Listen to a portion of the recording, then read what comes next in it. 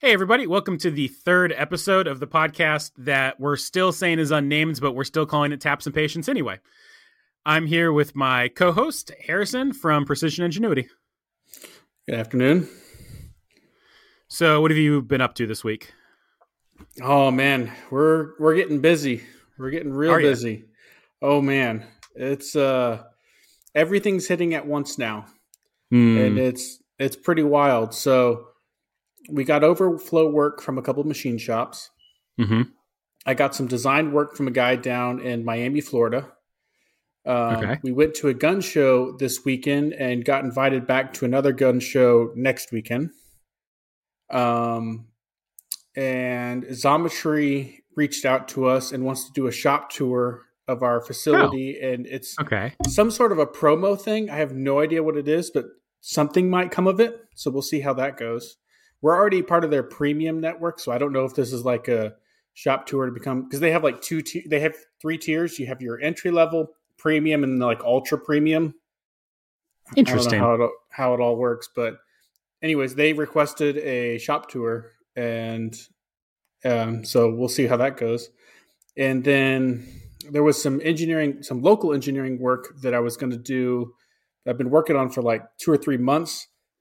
And the company finally got back to us and set up a date this week, I guess now, that they want us to come in. And so it's just everything is starting to all compress in a very short amount of time. And so we're going to be extremely busy. And then you have the holidays, so no one was working today. So I got to fit more work in 4 days. So I'm probably going to be very busy by the end of the week. Yep. What is your major bottleneck? Like when you say that you're getting busy, what is getting busy? Is it machine time? Is it you time? Like what? Honestly, it's all of it right now. So we got enough work to keep the machine busy, the lathe busy all week. We got some laser work that we can do. We got engineering design work. I have meetings and stuff, meetings and plant visits scheduled for the week, and I made a lot of connections at the gun show, and so those guys might be coming by to. We designed an AR-15 stand that looks pretty cool. It's got the base of Arkansas on it, and so I got a guy that wants to buy a couple of those. We got like 10 or 15 back from anodizing, and so he might buy like half of them. And then we have another product that we had anodized that should be coming in this next week. And it's just, for me, it's my time. I can't do too many things at once. And so, and between me and my partner / cousin, he's going to be busy trying to keep the machines running while I'm busy trying to keep the design stuff going. And then we have other stuff that neither one of us can really do that we got to figure out which one of us is going to do it and which one of us is going to have time to do it. And so it's really exciting because we've been kind of slow here the last few weeks, but it's also a little bit stressful because it's all hitting at the same time. Yep. So I don't know how we're going to balance that all out. But so your bottleneck is still human capital, not machine capital, really. Yes. Yeah. We're going to have the mill is going to be stationary most of the week. Although we do have some mill work lined up for it. We're waiting on tooling and material to come in. So I'm not sure when that's going to hit. So basically, I have gun work, I have lathe work, I have mill work, and I have engineering work. So that's like, and laser work. So that's like all 5 categories of things we do. The only thing I could throw in there would be 3D printing. And I had a couple guys at the gun show that they had some different items that they wanted to design and have 3D printed for. I think one guy had some bow parts and one guy had some gun parts that they wanted to try to do something custom for. And if they stop by the shop this week, I'm just going to have to tell them that's going to have to be a little bit before I can get to it. So it's exciting. It's one of those things that if it could keep up this pace, I would feel comfortable, expanding and maybe bringing on another person to kind of help out. But it'd have to continue at this pace for a little bit because we've kind of we went for almost 2 months. 4 months ago, we had about a 2 month straight where we were basically doing nothing. We were working on product stuff. We were working on, we weren't doing nothing. We weren't twiddling our thumbs, but we didn't really have any major paid work coming into the doors. And now all of a sudden we have more work than we can handle. in a Yep. short period of time. If that work had been distributed out, it'd be a lot better. Yeah. Isn't that one of the lean wastes? I don't remember exactly what they call it, but like uneven distribution of work or hurry up and wait. Yeah, no, I there is a lot of that around here, and that is what I hated about my old job was that you would go through these spells where it would be like you were so busy that you'd be putting in 80 plus hours a week, and then you'd hit like a dry spell for a month or two where you're sitting on your hands doing nothing, and I hate that kind of workflow. I want to be consistent, as consistent as possible, Yep. and so before we were scrambling around trying to do as much as we can to try to find work, and now that's paying off because we're getting a ton of work in a ton of different areas. Um, but I don't know if any one of those areas is going to be consistent. It's kind of like a big push of a lot of work, but I don't see any of this work that we're about to be doing to be something that, like, once we get it done, it's going to become repeat work. Yep. And so that's kind of the scary side of the work is that, like, yeah, we're getting really busy. I don't want to turn anything away, but once I get it done, I'm not going to do this. The people that I'm doing gun stuff for, they're usually onesie twosie stuff from local guys, so they're not going to just have an army of guns that they're going to keep sending me to do work on. I'll build up a reputation, and they'll tell their friends, and maybe I'll get connections that way.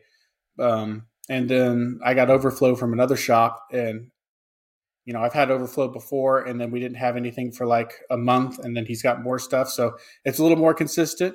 I think as he's getting more comfortable with us, he's starting to send more stuff our way. So that one could grow. Engineering stuff down in Miami, I mean, that's just a guy found us online and asked us to do something. So that's definitely probably not going to be something consistent. And then the local engineering stuff has the promise of being consistent, but the job that we've been working on has been going for 4 or 5 months, and it hasn't paid very much in that for the amount of time that it's been going. But I'm happy to do it if we can keep getting more work with it. I just want it to speed up a little bit to where it can be less hurry up and wait type Yep. stuff. So How are you? You said that you're not getting paid very much for that engineering work. How are you billing them? Do you have an hourly rate, or are you just wanting to machine parts for them? Or So the local stuff, it's back and forth about scheduling and trying to find contractors and making sure the scope of work is good. Like I don't bill people for all that time. That's just the formal stuff you have to do before you can submit them a proposal that they agree to that you can get paid for. And so that's the annoying thing about engineering that I haven't quite figured out is, like, I don't want to say, oh, if you want me to quote this or spend all this time going through all this work, then that costs, because your engineering rates are usually pretty good, pretty high. And so you're trying to get the work, but you don't really get paid for the time that you've invested to get the work, if that makes sense. yeah, that's And fair. That makes sense.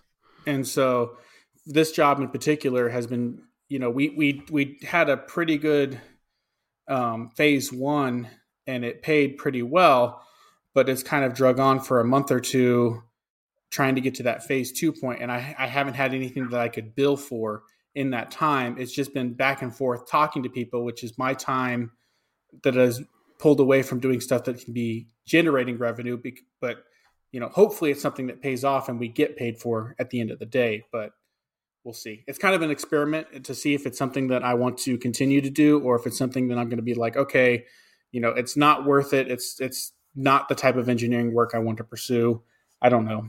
I'm still trying to figure that out. Depends at the end of this project if I want to continue trying to get this kind of work. Yep. Yeah, I mean, we've talked about this a couple times. Like, it comes down to specialization. It does.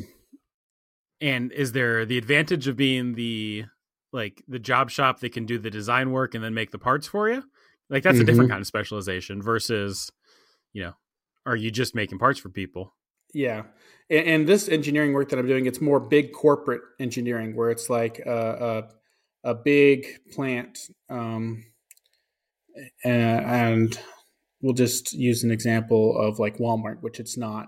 but it's a place like Walmart. So let's say Walmart had this job that I was going to do some design work for. It's a much bigger scale than what my small scale operation can do, but I can do the engineering work, and then I can hire in external contractors to go do the work, so that I don't have to do it. And that's kind of what I'm looking at doing right now with this other company. Okay. And it's kind of what your traditional contract engineers in this space probably do. And me having a machine shop mixed in with that, it might not pencil out the same because it's so heavily invested on my time that it makes it hard for me to get machine time in between all that. So, which if I got enough machine work that I could hire someone to take over the machine work, then I could find jobs to keep them busy and then keep myself busy with engineering work, and they could pencil out maybe that way.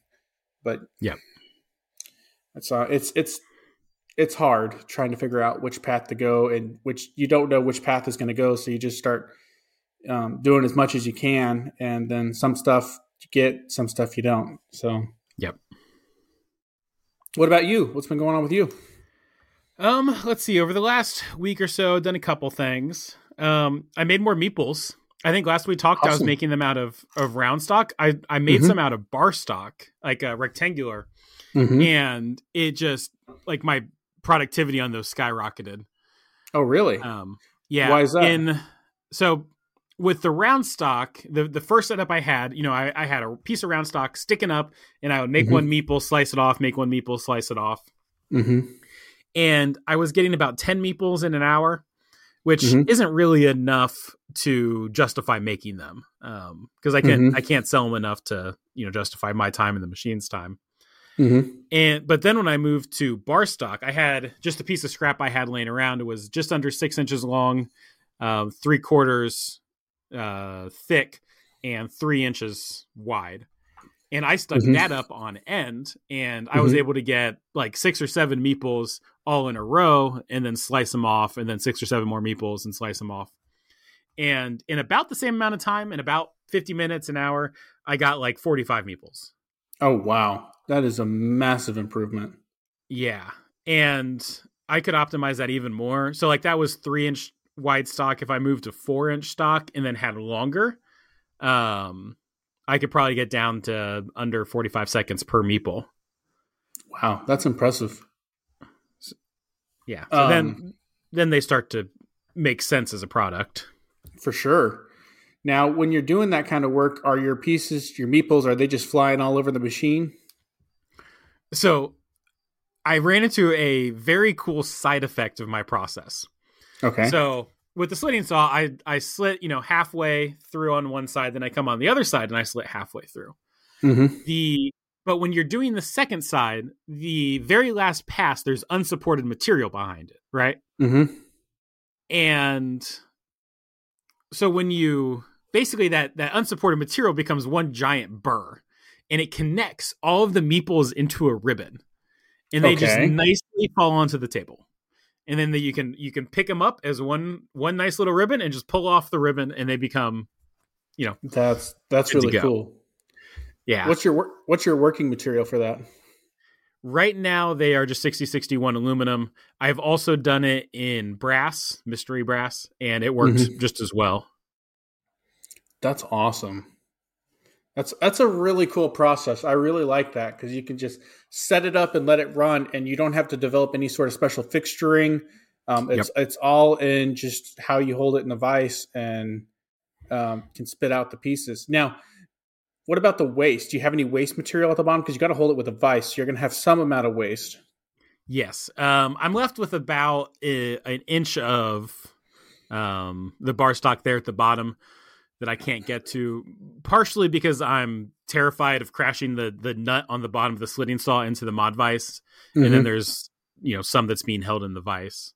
But I can always use that for something else later. Yeah. You have to come up with a new product that you can use with that. Yeah, if it's that. Or prototyping or whatever. Oh, there you go. But yeah, I figured out that I can get like 250 meeples on my table with my 2 mod vices. If I just get 2 long pieces of stock that's 4 inches tall. You know what you should look at? What's that? Go ahead and finish your thought, and then I got I thought I was as just going well. to say that it would be able to run most of the night. Yeah. So flex work holding. Yeah. So I would get like 2 or 3 of those, and then you have front and back stations on those, and then you could hold a bar that's the full width of your table, and Yeah. and then you could hold 2 or 3 bars that are full width of your table, and you could get a ton and let it run for a long time. My math of like 200, 250 meeples was based on 2 bars running almost the full length of the table. I haven't gone too far into detail to figure out like how many I can fit, especially with the slitting saw clearances, because that's a 2-inch tool, so like it has to go past the end and stuff. But yeah, I'm having some finishing problems on that, which we'll get to in a second. But I have someone who's interested in white labeling those Oh, okay. to do their own Kickstarter for him. So I'll just make them and he can sell them. And like, honestly, I don't care about putting them in my own Etsy store at all. Yeah. If No, he wants to do that's that. awesome. That's a very interesting. Have you heard of Angry Bird Builds? No. He's a guy on YouTube. He does woodworking CNC, and he started out with a Shiboko. And his whole side of things is he does the mass production for vendors, and so he doesn't sell direct consumer. And he just finds people that have wood products that they want to have in their store, and he mass produces them. Yeah. And so what you're talking about there kind of reminds me of what he's doing, except for the metal machining side. And Yeah. so it's an interesting process that, like, if you can guarantee you're going to get high volume parts, it's an interesting way of going about and doing it. Yeah. And I would happily white label things for people, like, cause it's filling up my spindle time, which right now is plentiful, and not taking my sales time, which right now is where I'm the most limited. Yeah. Yeah. And see, that's what I'd love to find a product for my mill, is something that I can just run continuously and just sell and be mostly passive. So that's the dream. I think that's everyone's dream. Yeah. But yeah. Hit button, get profit. Yeah. Print money. Yeah. Okay. But in terms of finishing, so I've my traditional finishing method, and I use this on almost all my products just because it's simple and reliable, is I sandblast the thing and then I tumble it. And I tumble it just enough to make it like smooth and around the edges, but not to get all of the sandblasting out. And it's just a little bit different texture than normal.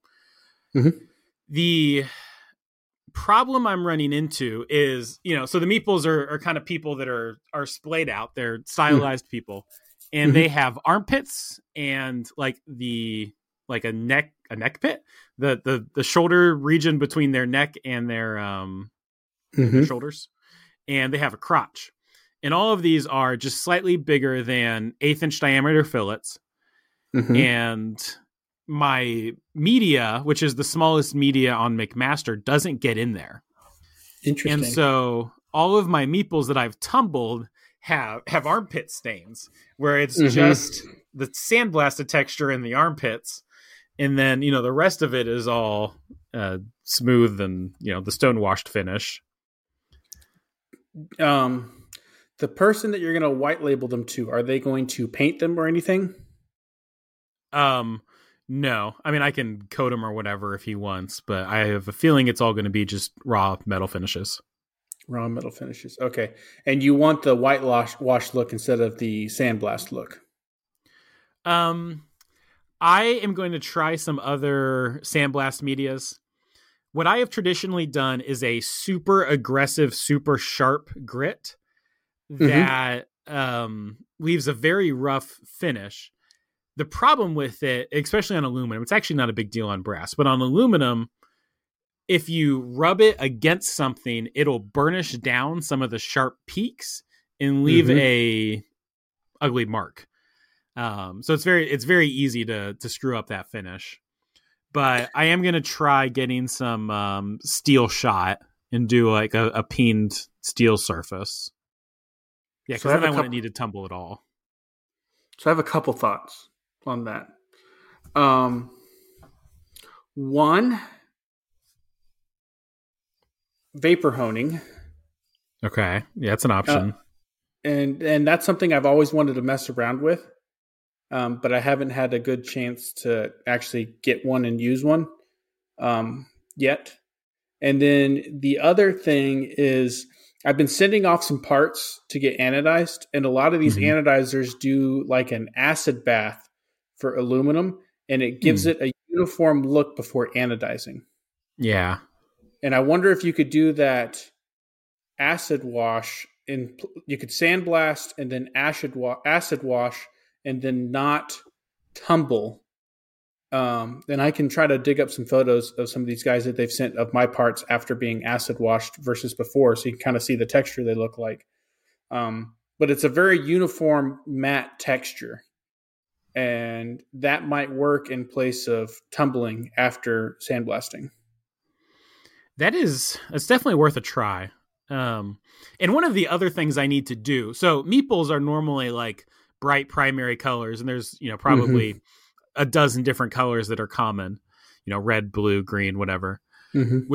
With metal, I have to get that color in other ways. And I don't just want to paint them or powder coat them if I can avoid it, because Mm-hmm. as soon as you powder coat an aluminum part, it looks like a wood part. Mm-hmm. And so I was going to do, like, you can start by doing different materials. You can do aluminum, you can do brass, you can do copper. Mm-hmm. I mean, you could always do stainless and titanium, but those look enough like aluminum, it doesn't matter. Well, the beautiful thing about doing something like titanium is that you can set up an anodizing setup pretty quickly in your shop.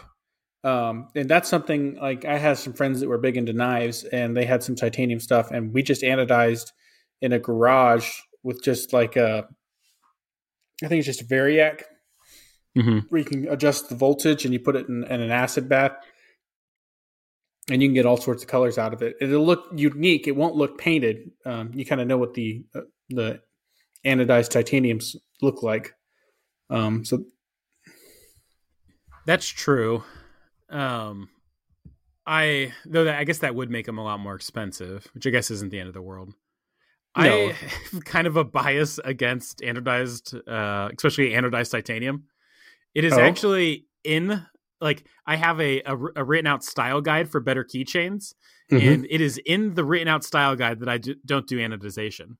But that's for Okay. better keychains, and this wouldn't be a better keychains product, so it doesn't matter. But I don't know. I just don't like the colors you get. Yeah. But you're right. Yeah. That would work. Mm-hmm. What else could you do? Um. I so I have a couple ways of getting different finishes. Like Mm-hmm. I did a product called the Arch Top a couple years ago, which was a spinning top. They were all brass. And I think I Mm-hmm. had 5 different finishes that I could get on them. They were all pretty wildly different. And so, like, I could do those same, 5 finishes again, or at least 4 of them. Um and get some pretty different ones there. And then you can change the color of a piece of stone washed aluminum by how much water you put in the tumbler. Yeah. And basically, like, I do either 1-to-1 water to media, and that gets a very bright finish. And then I can do one that's like 1/3 water to 2/3 stone or ceramic media, and that gets a pretty dark finish. So, like, I have different finishes I can do. They're just not colorful. Well, here's an interesting thought. When you sell them in a pack, are they all going to be matched, or are they all going to be different colors? Like, what's your use case scenario? Like, are people are going to buy them and because you're going through someone else, they might have a different use case in mind. Um, but my thought process is if they just say you want to have 4 meeples and you want them all to be different. One thing that you could do that could be unique is 4 different material types. So you could do an Mm-hmm. aluminum, a titanium, a brass, and maybe a stainless steel. Um, and then instead of having different colors, you have different materials. Yeah. And so um, the only thing I don't know is how that would affect your price, and you'd have to get specialized tooling for each type of the material. but it's an interesting thought instead of having to finish them and color them. And I think it'd be a unique selling point because people would be, oh, this one's super light versus this one which is super heavy, and you can kind of That's true. tell them apart by their properties rather than by any sort of bright shiny colors. Though for gameplay, like these are getting put on a game board where like at a glance you need to be able to separate your pieces from your opponent's pieces. But I think you can kind of tell most materials, although your brass is going to be easy to differentiate. Your steel and your titanium will be pretty close. Yes. And your aluminum, I think, is unique enough that you can usually tell that one pretty quickly. But yeah, your steel and your titanium, unless you throw in plastics in there, which I'm sure you don't want to do. But I could be wrong. You could do like different types of like UHMW colors or Delrin colors where the plastic is already colored. So that's another thought. I think instead of doing like UHMW or Delrin, because even though those are quote unquote nicer plastics, they look and feel like cheap, crappy plastics. Mm-hmm. But you could do like a micarta meeple.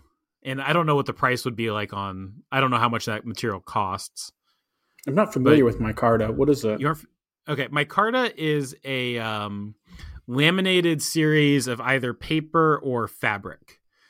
Oh, okay. And it gets used a lot in knife scales. Occasionally gets used on I don't know. They call them a scale on a gun, the grip on a gun. That's not like G10, is it? Yeah, it's a G10 would be a specific version of a micarta. Gotcha. Okay, that makes sense. The difference being G10 is, I believe, fiberglass based, whereas micarta would be fabric based or paper based. Okay, I'm following. And one of the nice things about micarta is, so it's it's fabricy, it's fibrous. It's almost like wood. Then when you cut it, like some of those fibers get released or exposed to the air. It's in like a epoxy matrix, and it actually is very nice to the touch. Like it's not soft. It doesn't feel fabricy, but it's kind of warm. It's hard to explain. It's I don't know. It's pleasant to the touch and it's very grippy, which is why it gets used on knife blades. That makes sense. It adds, especially like when it's wet, it adds a good amount of grip. In case you're playing board games underwater. Hey, but it also comes in a lot of colors and patterns and stuff. That could be a unique twist. Yeah. the underwater board game. I'm sure there's like an underwater version of Catan or something like that. Yeah. Have you ever played board games that are, let's say, more complicated than Monopoly? Like, have you ever played Settlers of Catan or Ticket to Ride? Yeah. So I have a group of friends that are local, and we try to meet up about once a month, and we are board game nuts. Oh, okay. So we play, I mean, I say board game nuts. I always love playing games. I will play tic-tac-toe with a little kid all the way up to terraforming Mars with a group of friends and trying to strategize everything. I love playing games with people, period. I just like having that kind of fun. And I can be quite competitive. But we play games, Terraforming Mars, Raiders of the North Sea, Scythe, what was that other one?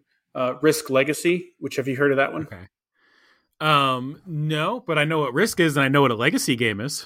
So Risk Legacy. Okay, you got me sidetracked on board games now, so I'm going to have to say about this one. We'll give board game talk 5 more minutes, then we'll get back to machining. Okay. This one's really cool. So Risk Legacy plays like normal Risk, and it evolves over time. You can only play 15 games, and you usually want to start with the same people. Unlike normal Risk, you start out with a faction that has one ability. Over time, you open decks and add stickers, and your factions gain more abilities over time. and you'll put stickers on the board, and you can scar the map and change the terrain. You'll draw lines and connect points that are not normally connected by water, and you can destroy cards, add missions, and you win by either killing everyone or collecting red tokens. And unlike normal Risk, where you start out and you place all your pieces, you start out with a home base and 8 guys, and you spread out from there.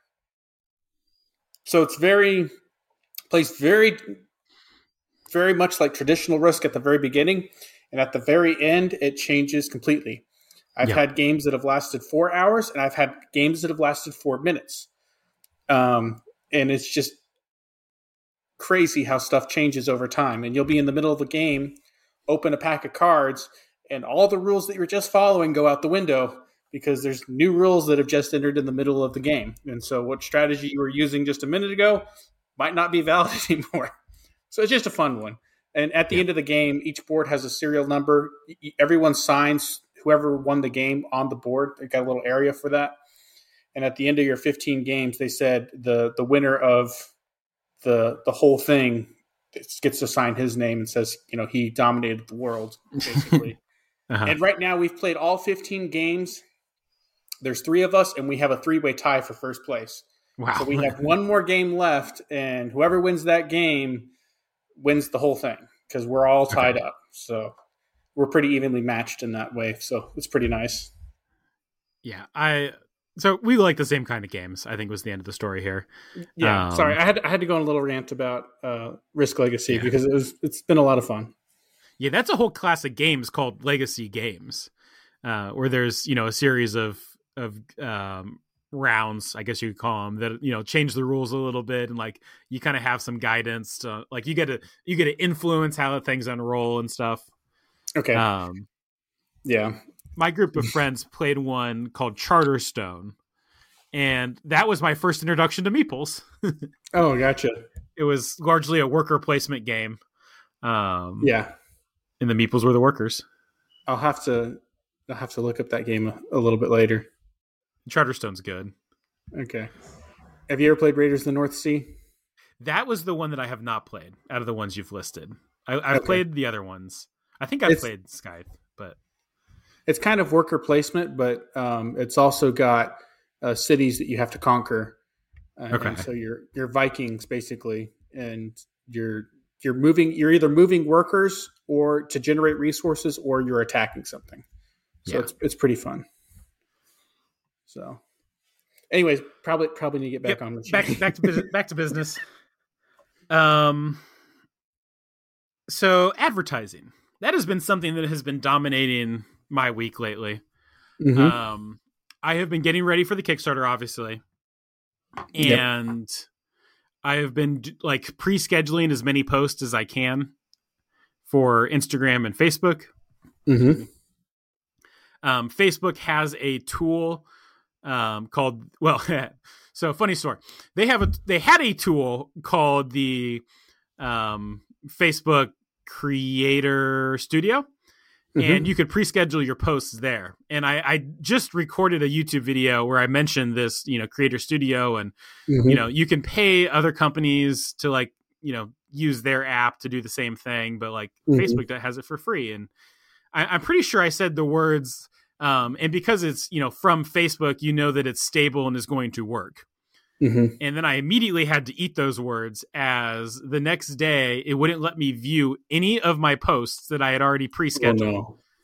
And they were still posting, it automatically posted them, but I couldn't see, I couldn't tell which pictures I had already used and what I had done already. And then the next day after that, it started working again, but there was a big pop-up that came up that was we are deprecating the use of this tool. And they now have the face or the Meta Business Studio or something like that. And it's oh, well, now I guess I have to go do it there now. But I just talked about how that was going to be more stable, and then was promptly proven wrong. Anyway, so I've been scheduling posts. When I did it, I had about 15 scheduled. Now it's been a couple days. I think I have 12 left that are up there, but I need to schedule a whole bunch more. And I've been trying to make some like short little videos that I can use in advertisements, like, paid advertising on Facebook and Instagram. And I've kind of been struggling. Like, I'm just not a very good ad maker. Probably should hire a professional at this point. Have like the product photographer I'm using, making them or something. I don't know, but I'm learning a lot. And that's what's important. Yeah, well, I don't know. At some point, making money is important. Doesn't matter how much you know if you go broke. Well, hopefully, what you're learning will contribute to future revenue streams. Hopefully, that's how I always justify it. I'm learning something so I can make money down the line. If nothing else, the practice that I got like over the last couple of days and today will allow me to communicate more effectively with the people that I am paying to do the work for me. So exactly. But so that's that, and obviously this is still like just in the creative phase. I haven't been able to test any of this stuff yet. But on Etsy, I played around with Etsy ads a little bit more, and specifically, I have like one Etsy listing that looks fairly professional, and all of my other ones are kind of more thrown together. And I've played with ads some, and like, I don't know, I've always broken even or like, maybe just lost a little bit of money. But I tried turning on Etsy ads for just this one listing that looks pretty professional. Turns out having a professional looking listing makes a pretty big difference. Up until I turned this on, like I could tell that most of my sales were driven from my Instagram account. But I'm getting like a 4-to-1 return on paid ads for this Etsy listing. That's awesome. So I'm going to have my photographer, graphic design buddy, Adam, redo all of my listings for me. New product photography, new descriptions, new titles. And hopefully that helps my sales. Especially in things like the trays, where I used to do like $1,000 worth of trays a month. And now I haven't even sold one for probably a month. Oh, yeah. So. Yeah. Well, the holiday season's coming up, so I know that's true. That people are going to start buying stuff a lot more. There's some business YouTube channels that I watch, and a lot of them have said that their holiday sales are already starting to pick up. So those early buyers. It could be that the sales on this are picking up because we are getting closer to the holidays. Yeah. Well, yeah, but your ads are obviously helping if you turned it on and saw immediate change. Yes. So making a difference. Those have been running for, I don't know, like a week or two or so. And I just pumped up the numbers. I was only running $2 of ads a day and making, $20 or $40 a day on them. So now I moved it up to $5 a day. Big spender. Yeah. But I don't know if it's going to be proportional or not. Like sometime with this type of advertising, like there's only so many people who are typing in the right keywords. It doesn't really matter if you spend $2 or if you spend $5. Yeah. So yeah, we'll see if that works out. Yeah, it's weird. And as your sales numbers go up, people start to trust you more and are willing to buy from you more. So it's kind of a feedback loop. As you get more sales, you get a higher rating and more people are willing to buy from you. So it's just a build up over time. And Etsy will prioritize listings that are selling. So the more you sell, the higher ranking you get, the more you sell. Yep. And then maybe the more effective your ads become too. Probably. So yeah, it's all a feedback.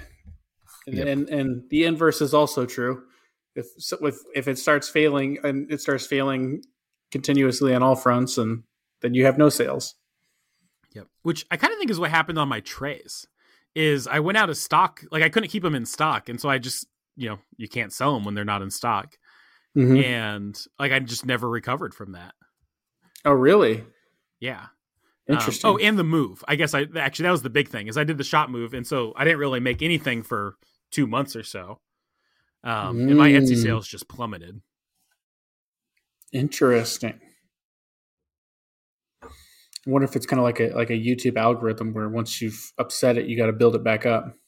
I think that's where I'm at. Hopefully this it's the orange slice I have, the keyring organizer that's selling pretty well. Mm-hmm. Which fortunately those are pretty low effort, and I have a lot of them in stock. That's awesome. Yeah, that's something. If we start selling stuff a lot, I got to figure out how to get my inventory up so that we don't run out. And that's kind of hard with some of our items that take a month or more to get anodized. Yep. So, got to have a lot of That's why stock of those. that's why I do everything in house now, Yeah. as much as I can. Mm-hmm. It just I don't know the over like the not the overhead, but I get the logistics on that just get so much more complicated, and then you're Yeah. like you're spending money before you're making it, so that hurts your cash flow, and you're Yeah. speculating on what will sell and how many will sell and what colors Yeah. will sell, and Yeah. We've easily got over $10,000 worth of products just whew, sitting around that we're trying to sell. yep, And the hard part about it is most of that product isn't even at our shop yet because it's at a bunch of other places getting yeah, anodized. So it's just painful because it's just cash that it's not making you money. It's just costing you at that yep. point. And So someday that'll turn into money. But right yeah, now you can't pay machine payment with it. Like, exactly. And so that's the hard part is like we've got as much out as we can handle right now out there being anodized. And then when we get it back, we got to figure out if we can get it to sell. And if we can get it to sell, we're probably going to sell fast and run out. And then that'll kill our momentum yep, because we don't have a lot. Like we have like 7 or 8 colors and we'll have probably 10 to 20 boxes in each color at most. And that can sell out fast. So if it's something that we, like I want to go to that convention you have. yep. Gen Uh, Con. yeah, Gen Con. And when I was at the gun show, I talked to another vendor and he was looking at our little cards. He was telling me that a place in Little Rock that he goes to that's a gun show, he says a lot of those guys are big gamers as well, like board games, card games. And he said you'd probably sell out of those real fast down there. So if I can find the right crowd, and then I had another guy who had family that worked at some of the casinos in Oklahoma, and he said that we need to take them over there and put the casinos logos on them, and they'd probably sell like hotcakes over there too. So Yep. It's one of those things that if I can find the right market, I think they do really well, and they're a perfect fit for the Tormach. There's a product that I could set up and just let run, and I'd really love to do that if I can find the right people that will, go for it. Yep. Yeah, and like we know that these people exist. You just need to figure out how to reach them. Yeah, because like you sent me some photos of some wooden boxes that were like way more expensive than what I'm charging for these aluminum ones, and there's a lot less work in them. So I know there's people out there that'll pay those prices. And then the crazy thing is, I didn't tell you about this, but I had a friend, and he moved away from here a few years ago, but I think he's in North Carolina now. He sent me a video of this guy out in Las Vegas who's basically making a very similar style product, except instead of doing it for cards, he's doing it for cash. He's got this aluminum brick. It's got 4 Allen keys or 4 Allen screws in the corners, and it's just a pocket, and it holds a brick of cash, and that's Okay. all it is. And so he's got 5,000 bricks, 10,000 bricks, 15,000, all the way up to I think around $100,000 bricks that you put $100 bills in, and it compresses them together. And he's selling these things for $200 to $800. Wow. For these aluminum anodized clamshell bricks, and it's just nuts. And it's like people are willing to spend that kind of money on that kind of product. Like I know there's a group of people that this aluminum playing card case would just eat it up, and I just need to find it. Yep. And I'm getting close. I think I'm getting close. I've talked to more and more people, and I think I'm getting close to finding that group. So The more the more I do this product sales thing and the more I learn about it, the more I realize that like it's all about, I'm going to call it advertising, but I guess I mean marketing. Like it's all about marketing. It's about finding these people, communicating with them, mm-hmm.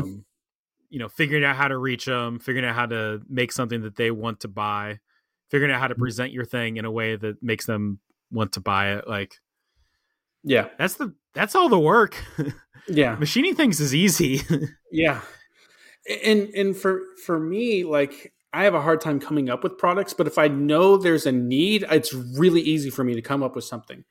The Mm-hmm. problem is I'm just naturally a content person, and so I just think no one would want anything that I can come up with because I think it's all just silly ideas. And then I look at things, um, like I don't think I have it close to me, but my wife got this toilet scrubber the other day off of Amazon, and I was like, that is the most gimmicky thing I've ever seen. But she absolutely loves it for cleaning the toilet and the shower, and it's like okay. And I looked on Amazon; it's got great reviews. They've sold thousands of these things, and it's like man, there's so many niches out there. If you can just Yeah. find your niche, and it's connecting the niche product to the niche customer. It's that connection that is the hardest thing for me to figure out because I can make the niche product, I can produce it.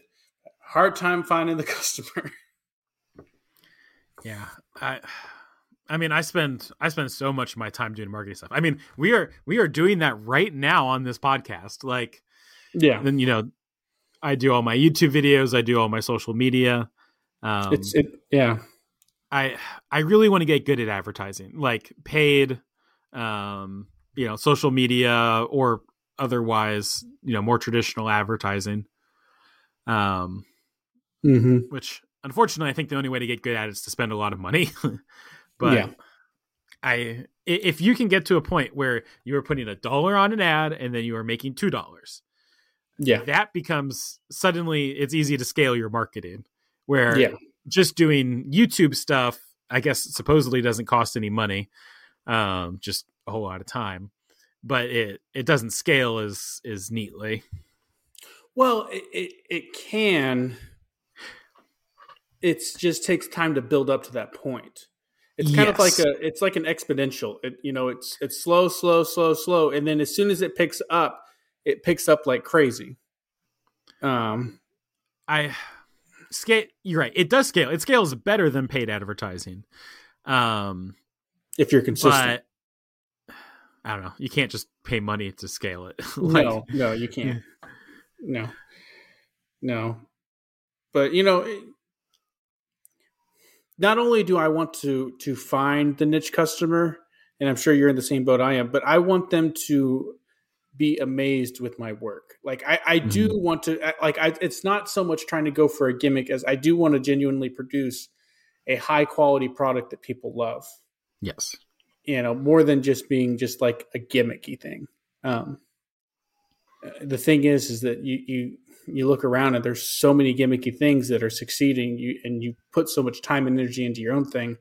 It's like man, like I feel like I've put the time in. Where's my people? Well, you know the difference between like that gimmicky product and what you're doing, right? The What? difference is $500,000 of advertising budget. That's true. That's true. I mean, yeah, I advertising is massive. I mean, that's the whole reason these Hollywood blockbuster movies do as well as they do, because it's all in the advertising. I mean, half their budget is usually advertising, Yep. or it's a good percentage of it. Maybe not half, but like at least 20 to 30%. And as a small business where like, I have X amount of money set aside. Actually, I'll share like right now to fund my next year of me and design the everything. I have $50,000 set aside from when we sold the old house. Mm-hmm. Um, and it's like, well, that's about 50 weeks of expenses for me and my family. Um, Mm-hmm. do I put that on advertising? Do I put $1,000 that's a week of, of family expenses? Like, do I spend that in advertising? Like, it might be the smart choice, but it's not an easy choice. Like, it's not the choice you want to make.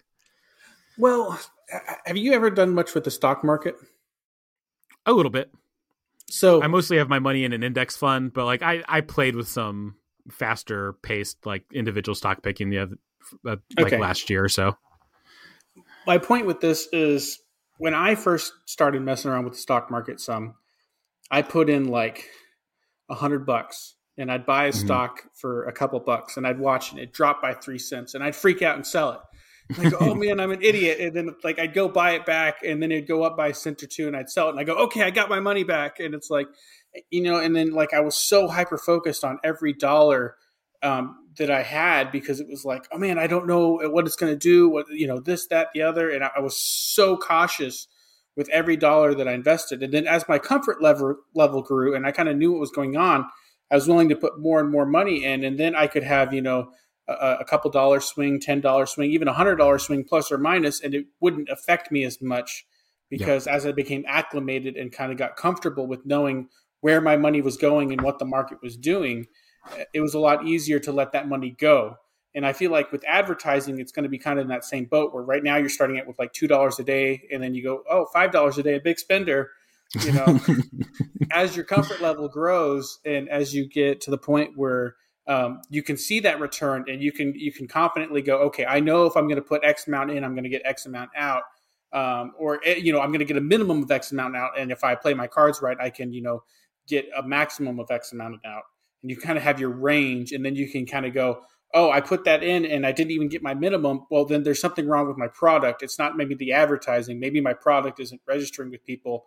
Maybe it's a seasonal thing. Maybe it's like, my carabiners are going to sell really well in the spring because that's when people are thinking about going outdoors. And so carabiners outdoors, they kind of go hand in hand.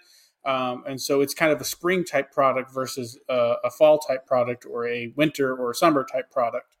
And that's the interesting side of things that I'd like to get more into. Like, it's kind of like the next stage after you kind of get your product selling on a regular basis is kind of analyzing that data and going, okay, these are the time frames when my product sells the best. So this is the time frames when I can put the most money in advertising because I know if I hit this month, advertise hard in this month, I'm going to sell a ton versus other times of the year where I've sold this product long enough and I know it well enough that I know that if I try to push it here, I'm wasting money because my ads aren't going to be as effective. Yep. So. Yeah. Tomorrow I should dig into some of the paid advertising stuff because it's been a while since I've looked at it, and I need to start building like I don't remember what the exact term is, but I'll call it a lookalike list. Mm-hmm. And I've never actually provided one to Facebook before, but the way a lot of this advertising works is you give Facebook a list of people that are like, someone who has bought your products before. Mm-hmm. And Facebook will go, okay, well, I'll find people that look like this person for you and then show them ads. And then as those people buy or they don't, or they click on your ad or they don't, Facebook will add more people to that list. And you kind of grow this like lookalike, data set. Yeah. And the problem is though, like it's very easy to target the wrong people. Yeah. And if you don't have that data set, at least, and even with that data set, like if I were to use the sticker of the month club data set that I have, like, are those people the right people to target anyway? Are the people like even the people on my Instagram? I can target a lookalike audience to my Instagram, but is my Instagram the right audience? Probably not, because most of my Instagram's there for machining. Yeah, that's true. So I don't know where I was going with that, but I need to learn more about advertising. Yeah. How do you focus your advertising in the right direction? Yeah. That's a hard one. And it's one of those things where there is a lot of variables. Like you get to do some scientific testing. Like the Facebook ad manager is very much set up for experiments, but the problem is like there's so many variables that yes, even though you can test 2 or 3 independent variables at a time, there's a million variables like you mentioned with Yeah. time of year and like quality of the product, but then there's also like quality of the ad and like Mm-hmm. quality of your website that the ad leads to and Yeah. yada Yeah. yada yada. Well, I mean, I guess in the simplest term, to break it down for most people, it's like on YouTube. I know they have a deal where you can do A/B testing with your thumbnail, Mm-hmm. and like it'll show one thumbnail to a set of people and another thumbnail to a set of people, and depending on which one gets more clicks or has a higher click through rate, then it'll be like, oh, we should go with this one. And so you can make multiple ones. I'm sure you could probably do something similar with your ads where you can be like, I have different versions of my ad. I'm targeting the same group of people, but they're getting different versions of the ad. I can see which version does better. I don't know if they have something like that, but I'm assuming they do. Yes, that's all built in. So you can do A/B testing to different audiences, but then even within those A/B tests, you can say give Facebook 10 different versions of your ad, 10 different versions of your ad copy, and it will A/B test the different audiences against each other, and then also test the different versions of your ad and copyright your copy. Your that's the words in your ad, to get whatever the optimal versions are. You can That's go cool. really deep. Like Facebook ads is a career in itself. Yeah. Yeah. Have you thought about going to Upwork and trying to find someone who specializes in Facebook ads? I have not. Um, That might be worth doing just to see if there's anyone there that could help you with that, because um, I know that I need to get better at using Upwork and using like my ability to find people on Upwork that I can be a good fit. That's kind of that whole networking thing. If you can, you know, find someone on that platform to help you out with that, it could be beneficial. yeah, I guess my problem with a platform like that is that I don't trust people to just not do like the quick easy thing without really digging into my product or like the company. Um, I would Yeah, but rather go with like a freelancer that like I know and knows design the everything and the audience and stuff. yeah, the only reason I like Upwork is because there's been several instances where I'll hire like 5 or 6 different people, and I'll have a milestone that I'll set. I'll be like, listen, I'm limiting your budget. Like, we have a maximum budget that you can get, but we're going to go like through the first round. I'm going to have you uh, do the best you can, and I'll hire 5 or 6 people, and I'll pick the one that does the best, and go, okay, you're the one that I'm going to hire for the actual project. And so that's Mm-hmm. what I like Upwork for, is that I can hire multiple people and be like, hey, we're going to do a small test run with all you guys. I'm going to see what's your communication like. I'm going to see if you understand what I'm saying, if you can listen to directions, if you have a good milestone, like whatever the goal I set, how well did you actually reach it? And I can kind of compare all that stuff back, and I can go, okay, that person does good work, but their feedback is horrible. That person, like, he was really talkative, but he didn't understand what I was doing, was asking a bunch of questions. And like kind of filter through these people until I find 1 or 2 good ones and be like, okay, I'm going to have you do these designs for me, or this, whatever, for me. And then, I might have more stuff for you down the line if I like what you do. Yeah. So, and I I was just saying and I'll look into it. Something I'll have to think about, and maybe I can find some reading material on it. mm-hmm. Yeah, because I mean, I don't really know. I'm sure there's other places out there. Upwork is just the one that comes to mind. I just don't like going to like a specific website that does advertising, like the one you were talking about with Frog Pods, Mm-hmm. and then using like just defaulting to them, like based off the experience that you guys had. I would prefer trying to find someone on like Upwork after hearing what he went through, and just trying it out my own way to find hidden talent, rather than um, finding a generic advertising website and being like, here, you do my advertising. Yeah. because I feel like I'm going to get better results if I can work with an individual one on one that I know who's the same guy that I hire is the same guy that's doing the work rather than hiring Mhm. a corporation that odds are not going to care about it as much as if I hire a single guy.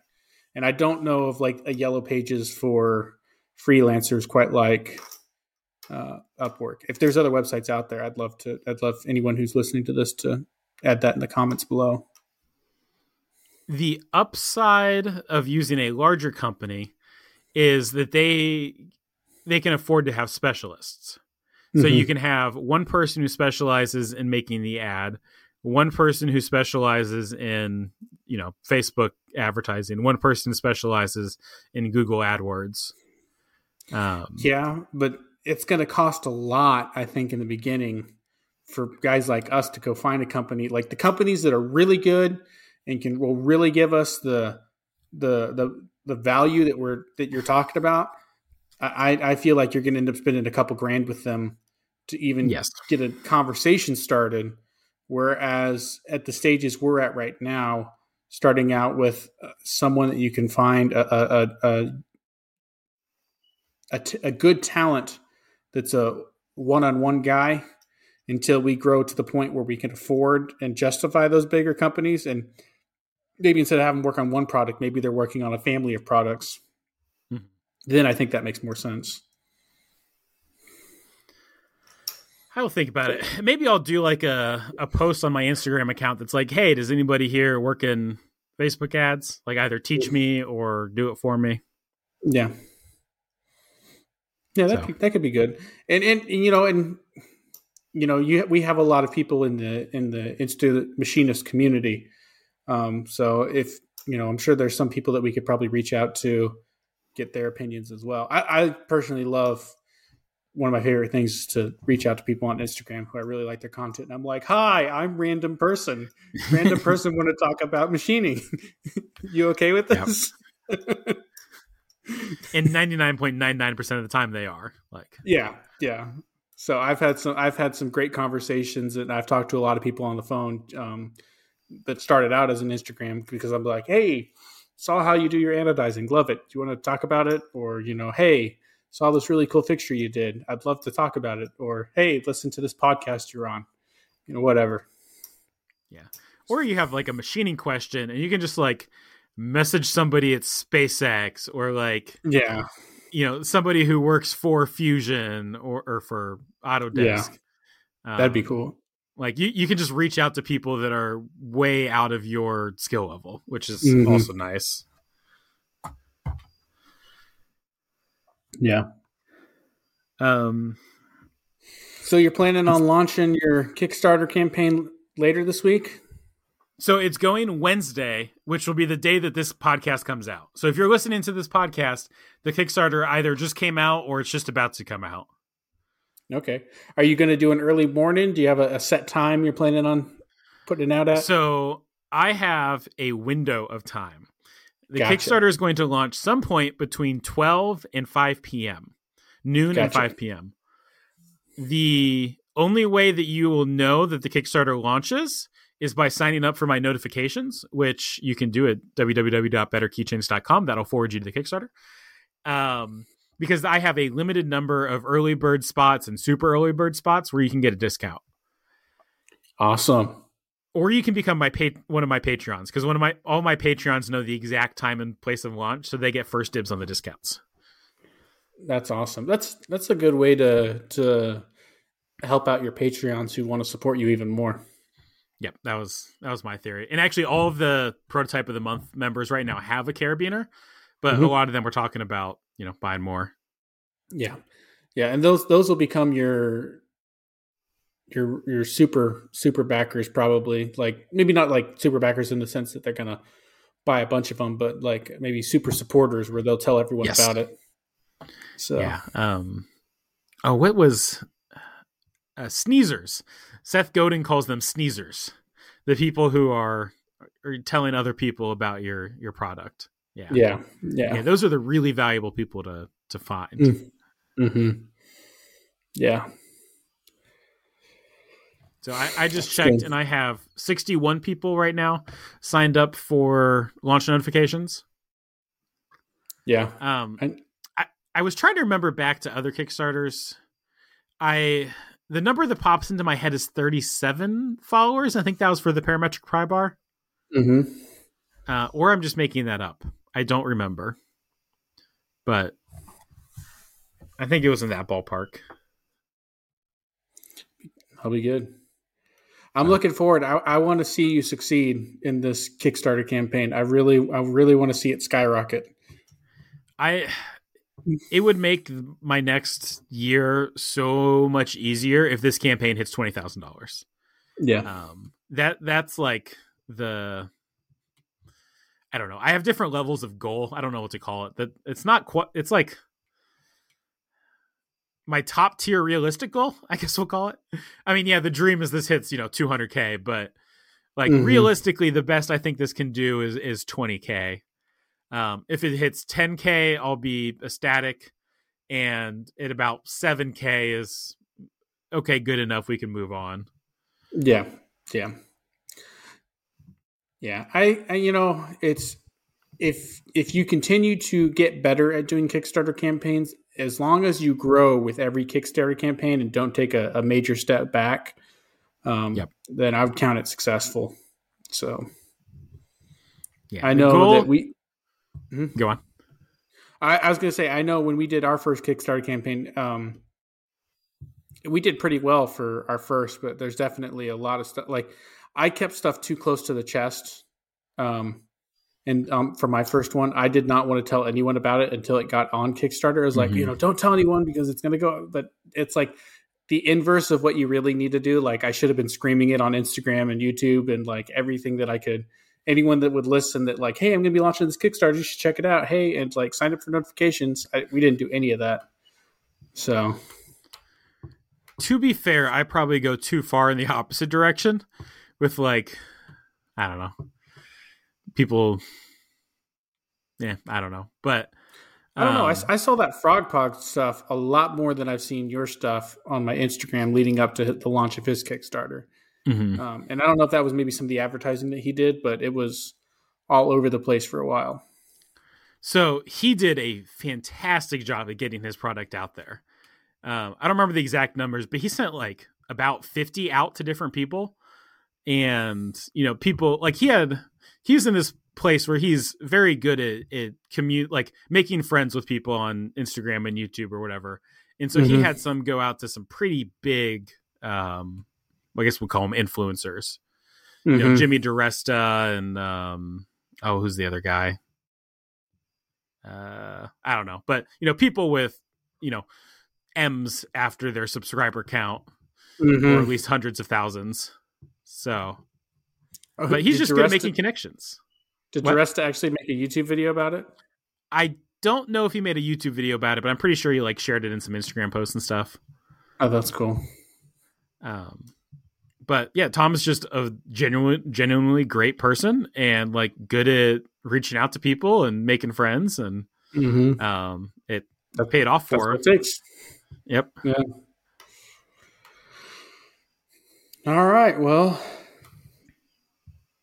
I think I just got a busy week ahead of me. So, apart from the I'm Kickstarter, what else? What else you got going on this week?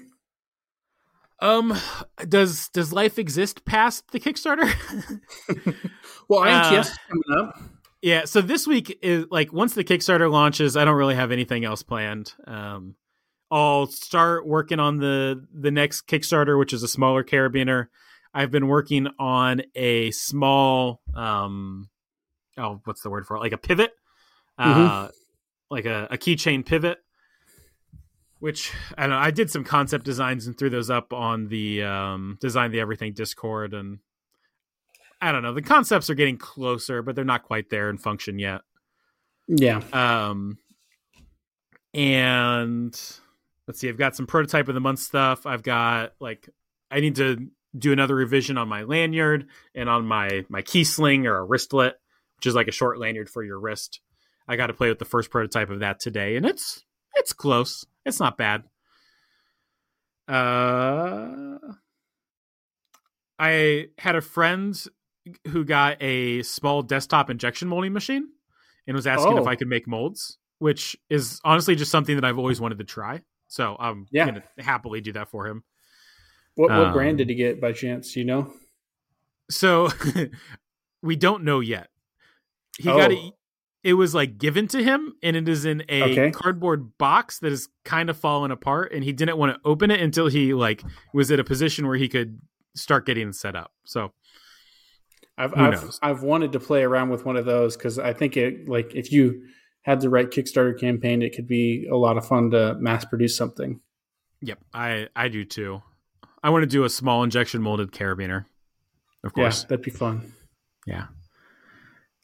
Uh. Oh, so okay. This week there's not much going on. Mostly Kickstarter, and then after that it's pretty chill. Next week is busy because we're going to IMTS. We're driving up Tuesday Mm-hmm. after I do some work at my old day job. And Mm-hmm. then staying the night, we'll be attending on Wednesday, Thursday. And then Friday, I'm actually working remotely from an Airbnb up there for my old day job because I still do work for him a couple hours a week.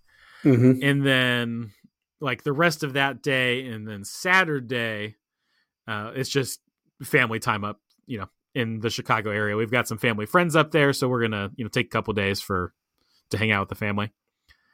And then immediately following that, on Saturday, I'm driving down to Cincinnati. So from Chicago to Cincinnati to go on a trip with my brother-in-law and wife for part of a birthday gift that we gave them.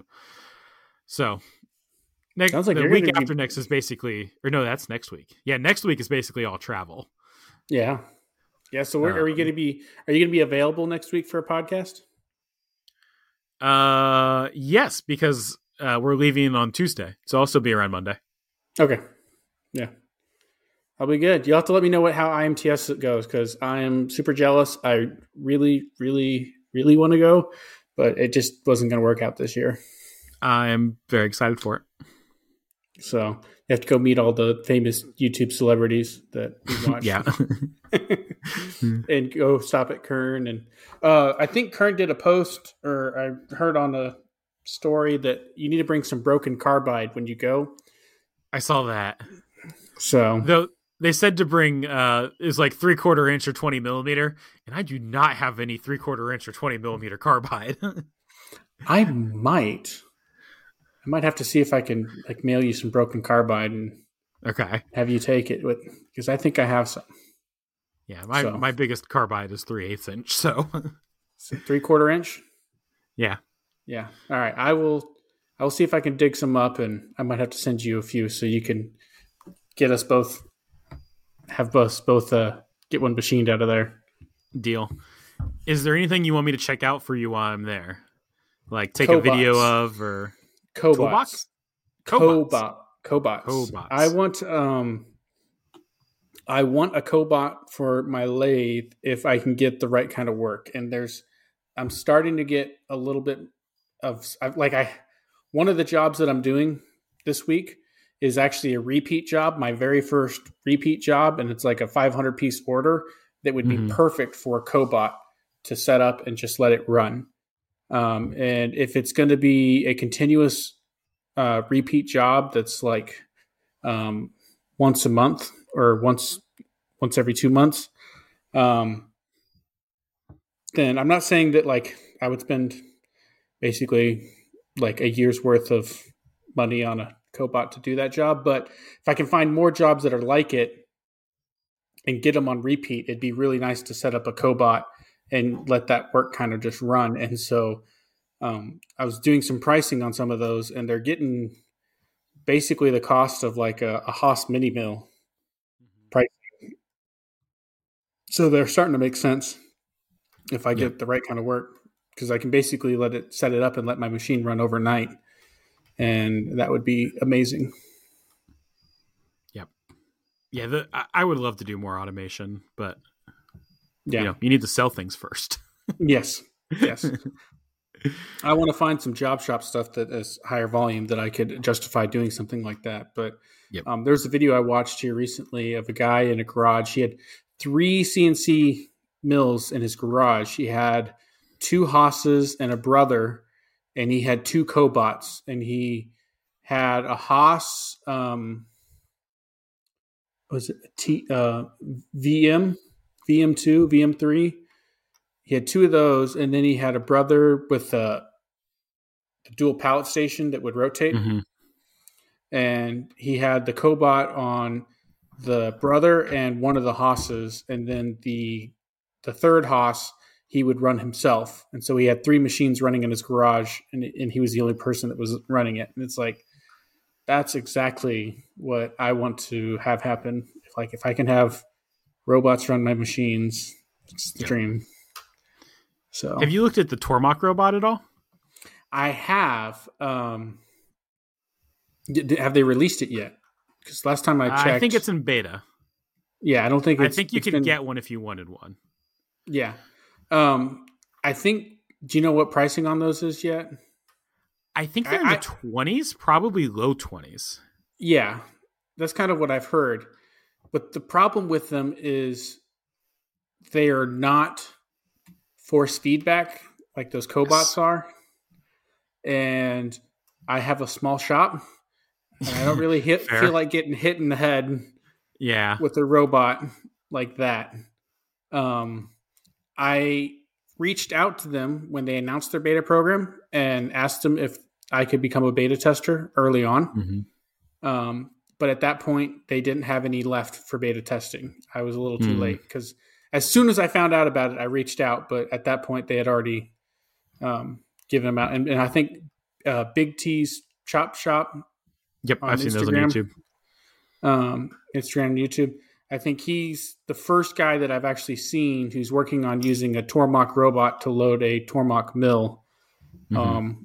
And I'm really excited for that project, but it's definitely taking a lot longer. I think they've just started running some parts on it, at least in one of their most recent posts. And that's kind of cool and exciting.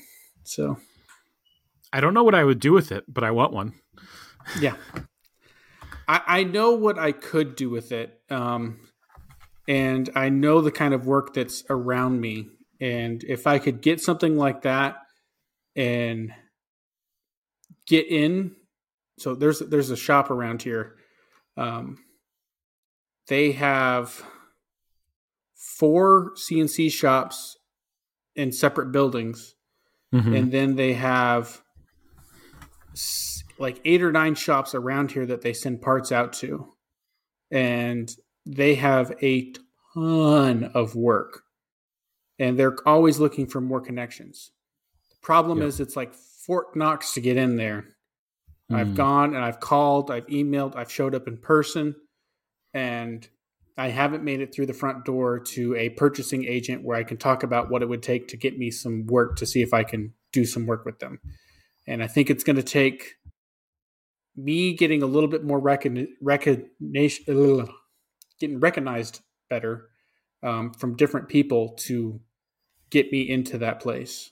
But I would really, really like to do that because that would be just that one connection alone would basically set us up for a long time.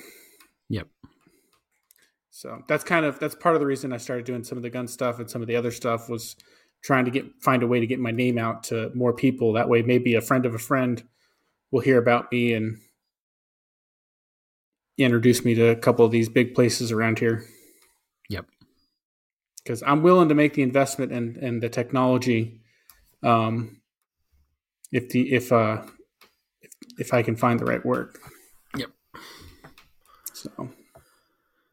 Well, all right. I'm done. Do you have anything else? Yeah, I don't got anything else other than a busy week lined up.